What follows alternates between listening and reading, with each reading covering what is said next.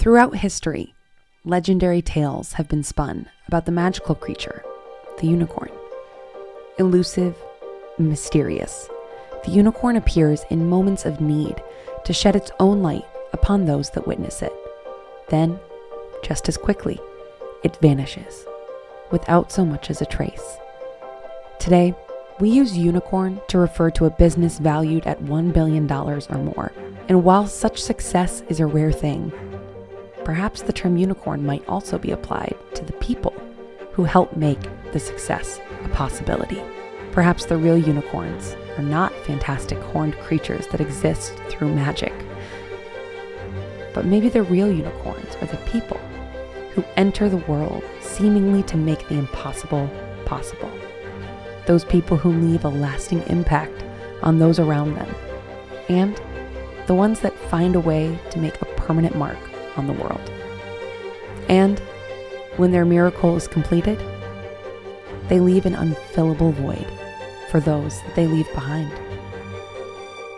This is Zero to Unicorn.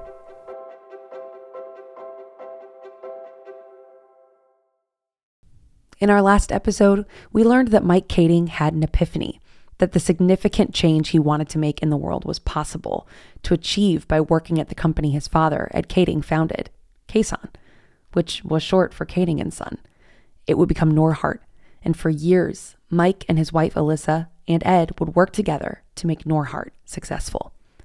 We return to the story with multiple building projects underway as Ed begins to undergo a personal change. We always call the last 30 days of a building project Hell Month. We were supposed to open September 1st, and it was in July, and he was always so tired. This is Brenda, Ed's wife. He had been that way for a number of months. I thought, okay, it's stress, whatever. And then one Friday, he had been working. I think he'd been with Mike at the office, and then he came home, and he went to take a nap right away, and I'm thinking, okay. And then Mike called me a little while later. He said, something's wrong. I remember getting a call. This is Mike, one of Ed's and Brenda's sons and the CEO of Norhart. From the bank, who said that our checks might be bouncing to employees. And that just didn't seem right. That never happened with us. And Ed always took care of that. And, he was very, very, very good with numbers, and he would never mess up. He never had. My dad was always in charge of the finances and making sure the bank accounts had the cash that they needed, but this account didn't. And so we started racing around, digging in to try to figure out what was going on, and we found out that my dad had actually put the money into the wrong account. Well, easy fix. We could just switch that over. And so Mike went to the bank and got it all figured out, and Ed went in. He went back into town then, and he had to write a check. And Mike said he couldn't remember how to write a check. He told Mike, here, you write it. So my dad came into the office, and we sat down just to make the payment transfer from one account to the other so that we could pay our employees just the way we've always have done. And we just had to write a check to make that transfer. And when I handed the checkbook to my dad, he went to write in the payment amount and the bank account name and even sign it. And he just wasn't able to do that. And so I grabbed the checkbook, I filled out the information myself, just to get us moving and past this, but I knew something was wrong. And we got everything squared away with the bank, but we knew something was wrong. That night we went to my parents' house, and my dad was quiet and seemed to say everything was fine, but he just seemed quiet. We watched a little bit of TV together, and then we went home back to bed. Next morning he got up and he went to the gym, as was the normal routine. And the trainer called me, that he works with. She called me, said, something's wrong with Ed. He's not right. And he couldn't find his keys, and he was just very confused. And she was going to drive him home. And he said, no, I can do it. So he drove home, but she followed him. And he came in, and he went and laid down, and I went and talked to him, and it was like he'd had a stroke. And that's basically what had happened. His words were jumbled. And I said, we got to go to the hospital. He goes, no, we'll wait till Monday. I'm thinking, no. The next morning, I got a frantic call from my mom saying that something wasn't right and that she thought we needed to take my dad to the hospital, but he wasn't willing to go. So I raced over to my mom's house, my parents' house, and got there, and my dad wasn't speaking coherently. His walk was a little bit off,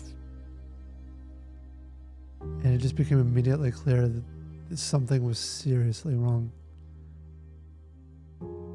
I pleaded with him, and we need to go to the hospital. We need to go to the hospital. We need to go to the hospital. And eventually he came around with me pleading with him. And at this point, I'm almost in tears. And I remember walking away and walking into my parents' kitchen pantry and just shutting the door and just crying. It was tough for me. This is Lucas, Ed's youngest son. Yeah, I was taken by surprise. I think I was out playing tennis that day with a friend, and I just came to a phone call. My brother's like, I forget the exact words, but yeah, he basically shared the news with me, and I was kind of surprised at first. Like, I mean, I thought maybe it was nothing big. I think he didn't say exactly there was a stroke. I think he just said they were going to the hospital, and I was really surprised. I knew in my gut that this may be the last moment that I ever really get to see him as who he was. We got him dressed and off to the car, and my mom and my dad raced off to the hospital. I took him to the local hospital, and they did some testing, and they could see there was a mass in his brain, and they said, well, we're going to send him down to the University of Minnesota. And I remember hearing them say, the ambulance drivers saying, should we go down with the lights on? And the doctor saying, no, it's okay, it's Saturday. There's much traffic, and he's stable. So they took him down, and I followed. A friend drove me down there shortly after. I wasn't too long after. And as I was walking into the hospital,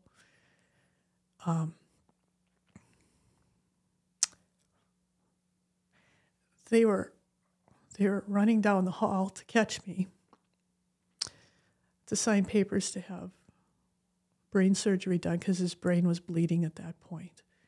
And so they had to do emergency brain surgery right away. And from that point on, he was never the same.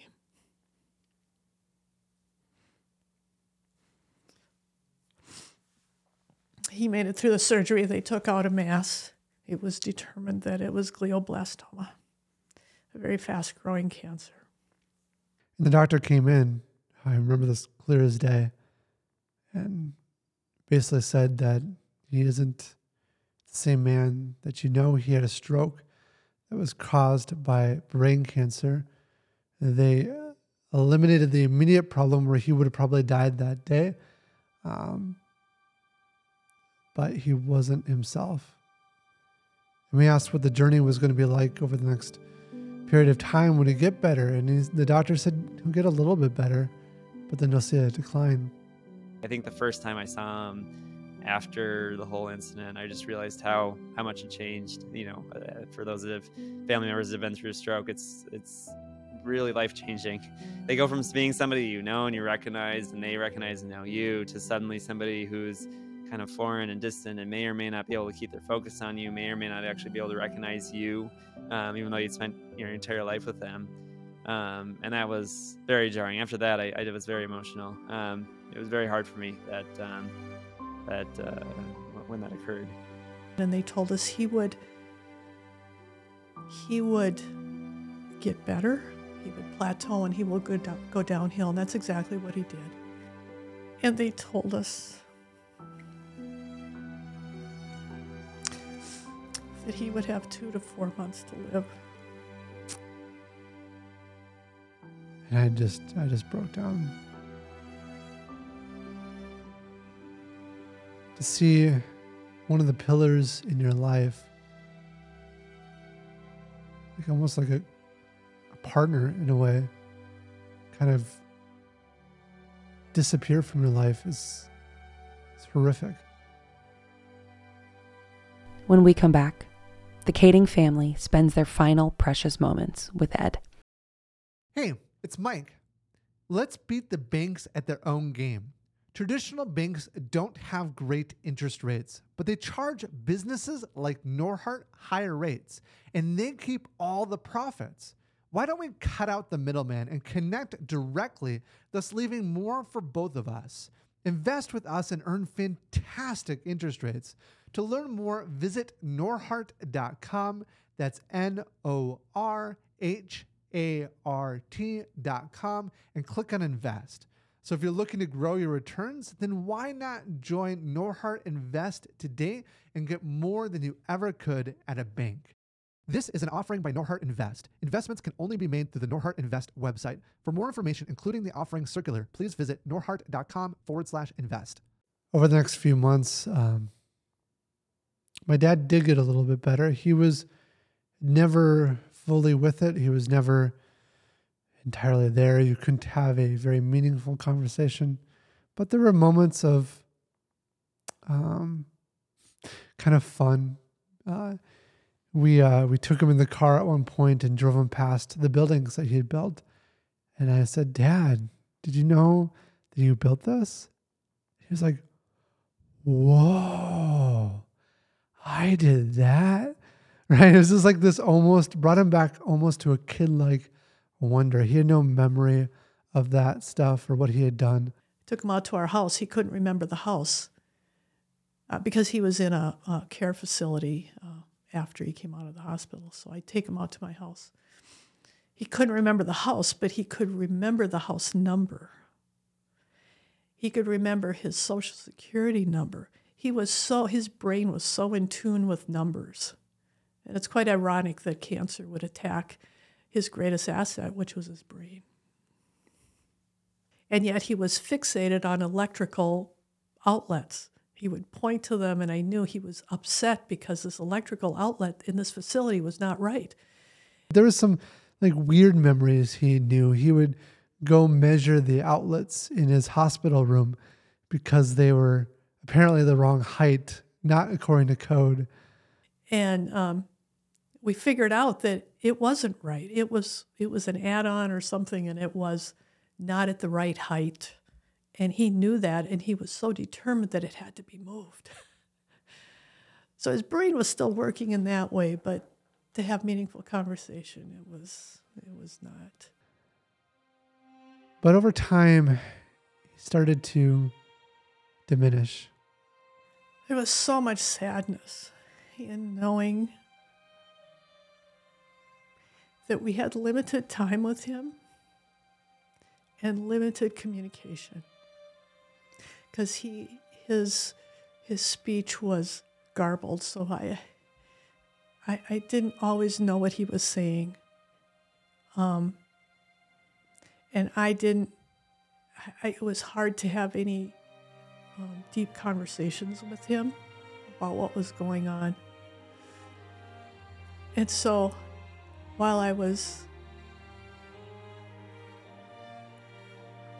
glad I could physically be there with him. I was with him every day.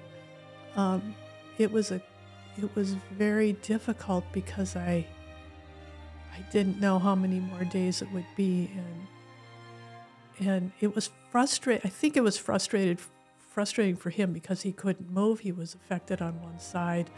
He couldn't move like he used to. He couldn't communicate like he used to. I don't know what the capacity of his brain was at that point. His short-term memory was gone. And my wife was with him in his final moments when he took his last breath. Brenda had been there that morning. This is Alyssa, Mike's wife. So it was a Monday, and over the weekend, the doctors had told us they expected he would pass within the week. So they didn't know exactly when. They thought they thought he had at least a couple days. So Brenda had been there that morning on Monday, and then she had her friend Muriel come sit with Ed while she was out running some errands. So Muriel was there. I think she was reading, some verses from the Bible, Psalms or whatnot. And I had been at work that morning finishing up some last minute things, and then I just kind of felt this urge, like, I think I should go sit with Ed. And yeah, it just came out of nowhere, and I just listened to it. And so I went over to sit with him probably a little bit before noon, 11:30, something like that. And we were just sitting there. Muriel was reading stuff. A couple of the nurses, came in to check, and there was this one nurse who had been really, really good to Brenda, really good to Ed. And she was just talking about how she was talking about how she was sad that she hadn't known Ed, in his true form, before the stroke, before the tumor, and all of that. So I just told her some more about him. Just how kind he was, how smart he was, how fast he talked. Oh my goodness. He was a real fast talker. We always used to say that, like, he was just trying to talk as fast as his brain was thinking, which was very, very fast. And so I was just talking about him. And then the nurse left the room, and within a couple minutes, I kind of just noticed a change in him. At this point, he hadn't been eating or drinking for days. He was, not talking, responsive, whatever. But I kind of noticed just a change in his positioning and his breathing. So I just got up, and I could kind of tell that he was about to go. So I just, held his hand and watched him go. And yeah, it's a hard thing to, watch someone go like that. But I'm glad, someone was there. Someone from his family was there.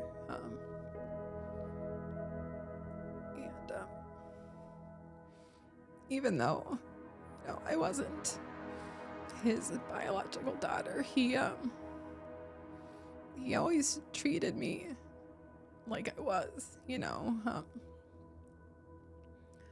I think so often with in-laws, you feel like you're the outsider, or like you're just trying to get in with the family or whatever, but he never made me feel like an outsider. He took me right in. And even like when he was sick, they would ask him questions. He did regain, the ability to talk, but, his logic wasn't totally there, and his memory was fuzzy and whatnot. But I remember one of the first questions they asked him was, well, how many kids do you have? And he said 3. So, Mike and Luke and me, essentially. So It was an unfortunate conclusion because here he had worked all of his life. And for him, retirement was sort of this exciting final chapter. He put all this energy in, built up a good life for himself. And the thing that he was really excited about, taking a step back, relaxing, watching his son, myself, take over the business, he lost. And I think one thing he wanted more than almost anything else was to see his grandkids. He would always be pushing myself and Alyssa to have kids, and he would have so loved to see Claire and Emma. He would have spoiled them rotten, brought them a lot of Dairy Queen, but he never got that chance.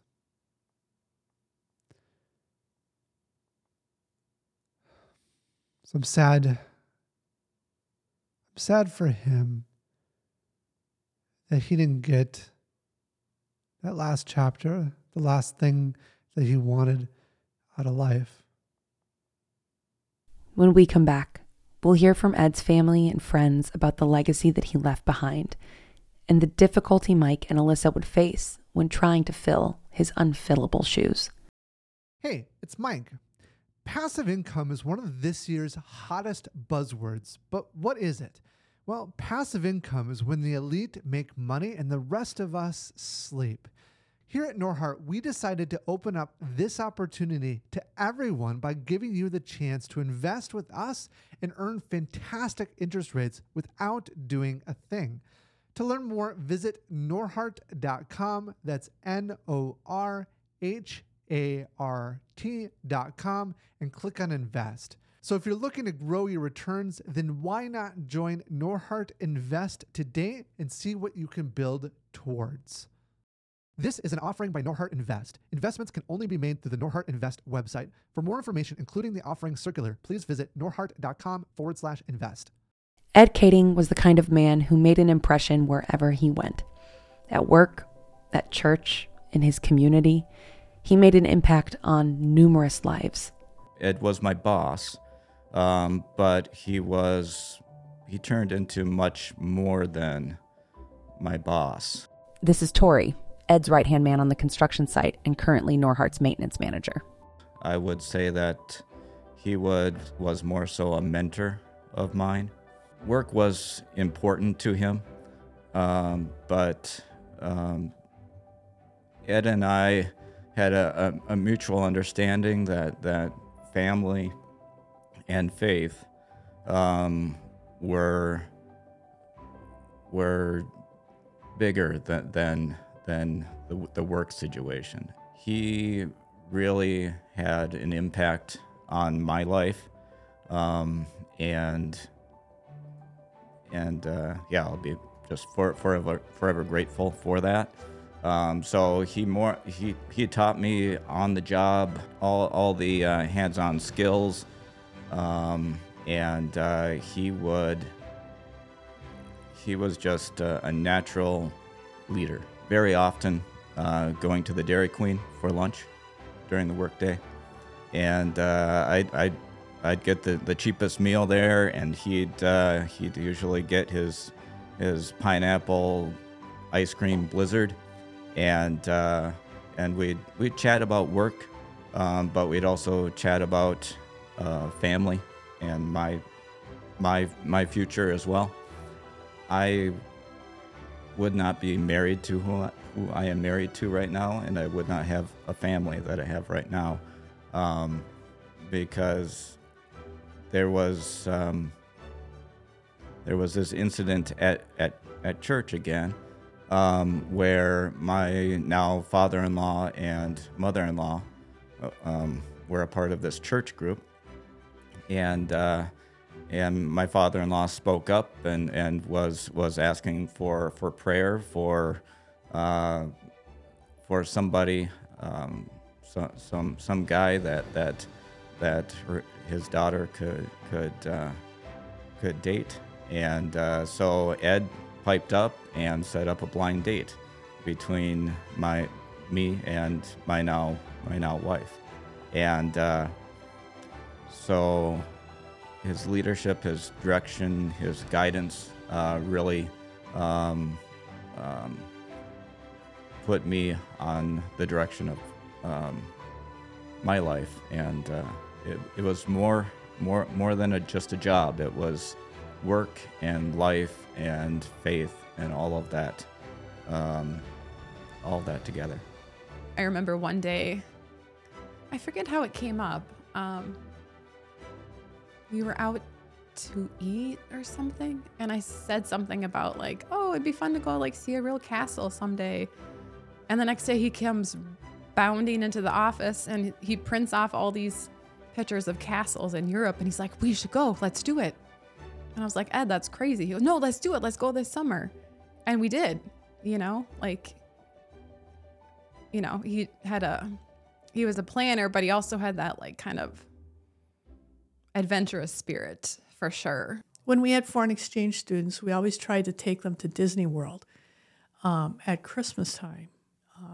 And so for a number of years, we'd have a foreign exchange student with us, and we'd drive to Florida to go to Disney World. And that continued after we didn't have foreign exchange students too. And so we would often take trips to Disney World, and which is, I don't know if that's good or bad. Now my son works for Disney as a result of that. He became so infatuated with Disney that's what he wanted to do. So, I mean, we did trips, we traveled around a lot, saw a lot of the United States. So that was a good bonding thing for us. Like Mike, Ed instilled a drive and determination to achieve greatness in his youngest son, and it left a lasting impact. When I was younger, I would just see my dad kind of lay out plans for a building, and and they'd be like, "This is what's going to eventually happen." He'd show me all the design, the architectural drawings that showed, where the slab goes, where the studs in the building go, and like through the course of the year, because it took us about a year at the time to build up a building. We would see that kind of come to life, and my dad would, take me and show me all the things, how the progress of the building. Of course, he's very proud of it, of creating this thing and seeing how far it's come along. And I see that entire process. And then in the summertime, when I'd actually have some time to go and help him out, I'd actually see the completion of that process. The final cabinets going in, and the carpeting getting laid, and all the appliances getting put into each of the units, and and I see a complete building. And I think when I saw that, I realized that you can just do something. Like, my dad can do it. Why can't I? We kind of set up this plan where we would, he'd come out, because at the time I was then living in California, and he would come out and my mom would come out maybe twice a year. And we kind of got this thing set up. I was just kind of getting finally some firm footing at my job, because before that I was all stressed out about things that were going on. I just wanted to make sure I was doing a good job. And my dad and my mom would come out in the spring and in the fall. And they had just come out in the spring. I think it got delayed a little bit to like late spring, early summer. And the last thing that I got to say to my dad, in kind of like his normal state, I got to go to the main building at the company I work for, and kind of got to show him the picture that they had in the front office, the picture that I was in the front office with a whole bunch of other employees, and say, look, like I'm here. Like, I actually kind of made it. It was a very, I felt very proud of that moment to kind of show my dad this picture that was hanging there in the lobby. And I wished him, I said goodbye, and I drove off, went to the airport, and that was the last time I really got to talk to my dad or see my dad in person, kind of in his normal state. While Ed's legacy would live on in the lives that he touched, his absence was felt most acutely at Norhart. We all of a sudden were like, oh, we don't know how to run payroll. Like, there were still a lot of things his dad was doing that we had to figure out very quickly. We couldn't ask Ed because he didn't have the, mental capacity anymore to help. So we found out he had brain cancer because he had a massive stroke out of nowhere. And while they were doing an emergency surgery, they found a tumor in there. So it's not like we could just ask him questions. We really just had to figure it all out on our own. And it was chaos, and it was definite survival mode. We were not thriving by any stretch. And it was, what do? We have this business. What are we going to do? How are we going to keep going? Mike and Alyssa were working with the business at that point, and so they stepped in. And I don't know what I would have done if I wouldn't have had them. At the time, we also had a large project in a new city we were trying to get approved, which was not going well. But I think the only reason they took us seriously is because we had Ed, and we had his 40 years of experience. Well, without Ed, they saw Mike and I as these two little, 27-year-old kids that we had done projects before, but our youth and whatever kind of was working against us at that point. So I think it was a lot of just sheer hard work and willpower to figure things out. Not to say we did everything in the best way. We just were trying to survive, I guess. They just jumped in and did. They had already been working with us in the business, and so they were in the office every day with Ed, and so they had taken over certain parts of the business already. So they were doing certain aspects of it, but now one day on Friday, Ed's doing his part, and on Monday, Ed can't do his part, and Mike and Alyssa have to do his part too. Now, that's pretty difficult for 20-something individuals to go and do that, but they jumped in and they did it. But I can't, it was extremely stressful for all of us, and I can't imagine the stress it would have been, or it was for them. I mean, what a heavy load to keep moving on. And, when he was, during that 6 months, we had to finish a building and then start the next project that was on, and Mike and Alyssa had to do that. They did it without Ed. But, they knew some of it. They didn't know everything, so it was a huge learning curve. And I couldn't do anything, not that I was as involved in that piece of it, but I had no capacity to do anything. In his interview a couple weeks ago, Mike called you the mother of the company.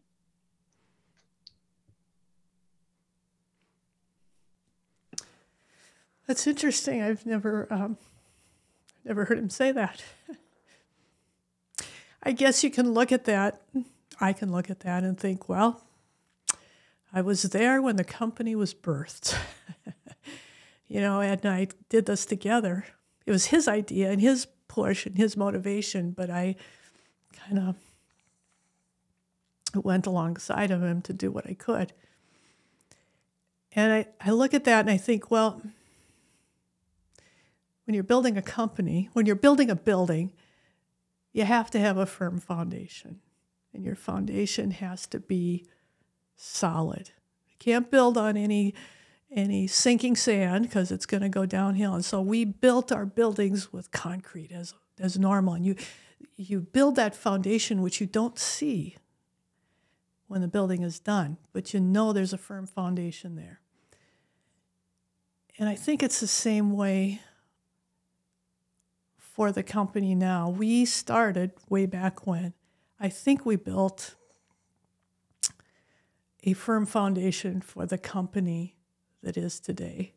If we had built on sinking sand, Norhart wouldn't exist. And so I think if you want to say I'm the mother of the company, I helped build that foundation of a company. Not only the buildings, but a company. And I wish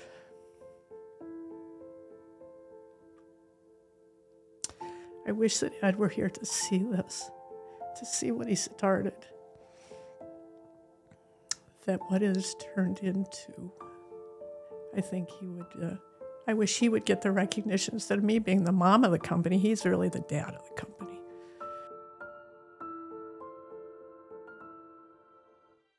Next time on Zero to Unicorn.